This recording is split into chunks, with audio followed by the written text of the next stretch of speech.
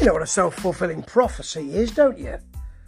It's something that, if it's said often enough, it comes to pass. Because what happens, for instance, if you say enough times the market's going to crash, and then enough people repeat that, the market will eventually crash because of animal spirits, because we are humans and you have to make deals, and that's based around people's feelings. Well, that's what's happening, I believe, with Eddie Hearn and DAZN.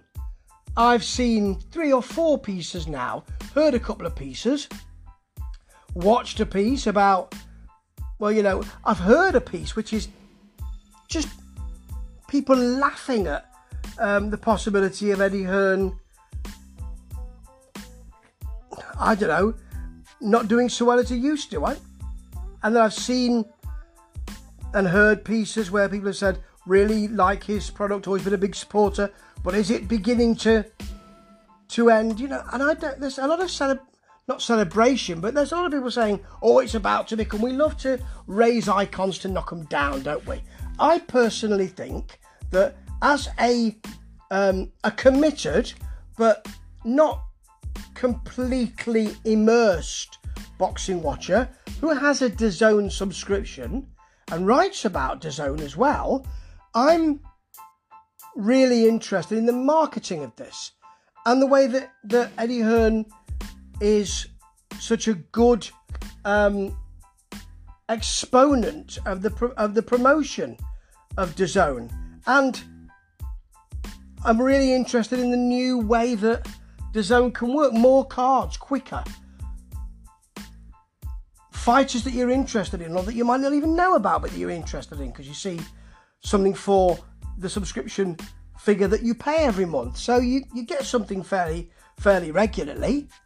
It's worth that subscription fee for me in the UK, and I get to see fighters that I may not have known about because I'm not completely and fully immersed in boxing in that way. But I really love it, enjoy it, and want to tell people how much I enjoy it.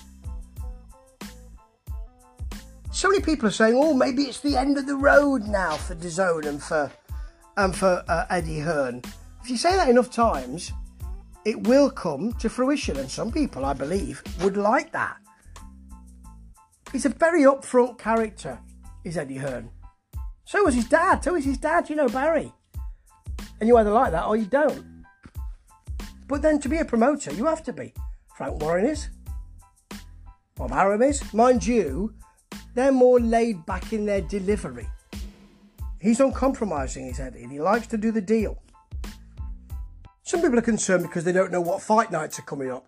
But surely that's because DAZN have got a lot of fight nights coming up.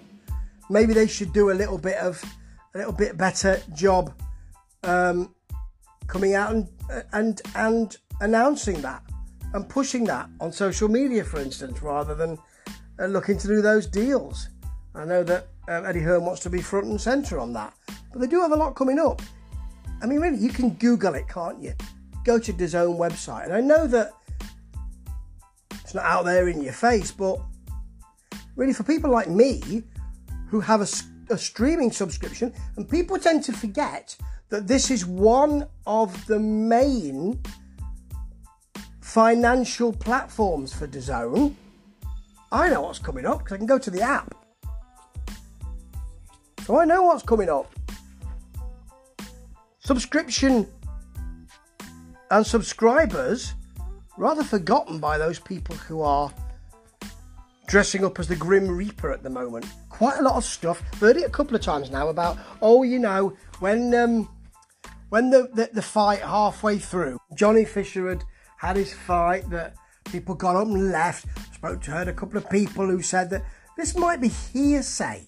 This could be anecdotal. Now, there were less people in the building than we expected, but then the main event had been cancelled, so that's not surprising really, and it was a big fight. But all this stuff around people walking out, I don't know about that. Again, self-fulfilling prophecy. And yeah, DAZN and Matchroom are doing European shows, Spanish shows, Italian shows, and there's a feeling that they're not as popular and no one's bothering to cover them. Well, I'll be reviewing them because actually it'll throw up some fighters that I don't know. And I'm willing to hold my hands up and say I don't know those fighters, and this will update me. And I may find a new favourite, and I'm all for that. Because I don't need a fighter to be American, and I don't need a fighter to be British to like them. And that's sometimes what it comes down to, isn't it? And whilst I understand that people are concerned about it not looking as sharp as it did, I think that could be right, actually. I don't really mind about that, because it's about the fights for me, and it's about seeing more fighters. It's about the volume, but that doesn't mean it's not quality fights. But I want to see more stuff. I want more product for my monthly pay, for my monthly subscription. And that's what they're giving me at the moment. And I think there might be, and there's an issue because at the moment, because some of the fighters that he's had are, you've got the problem with the White and the Wallin fight, and Anthony Joshua, and and that kind of thing, Ted Cheeseman, but sometimes things wax and wane for promoters.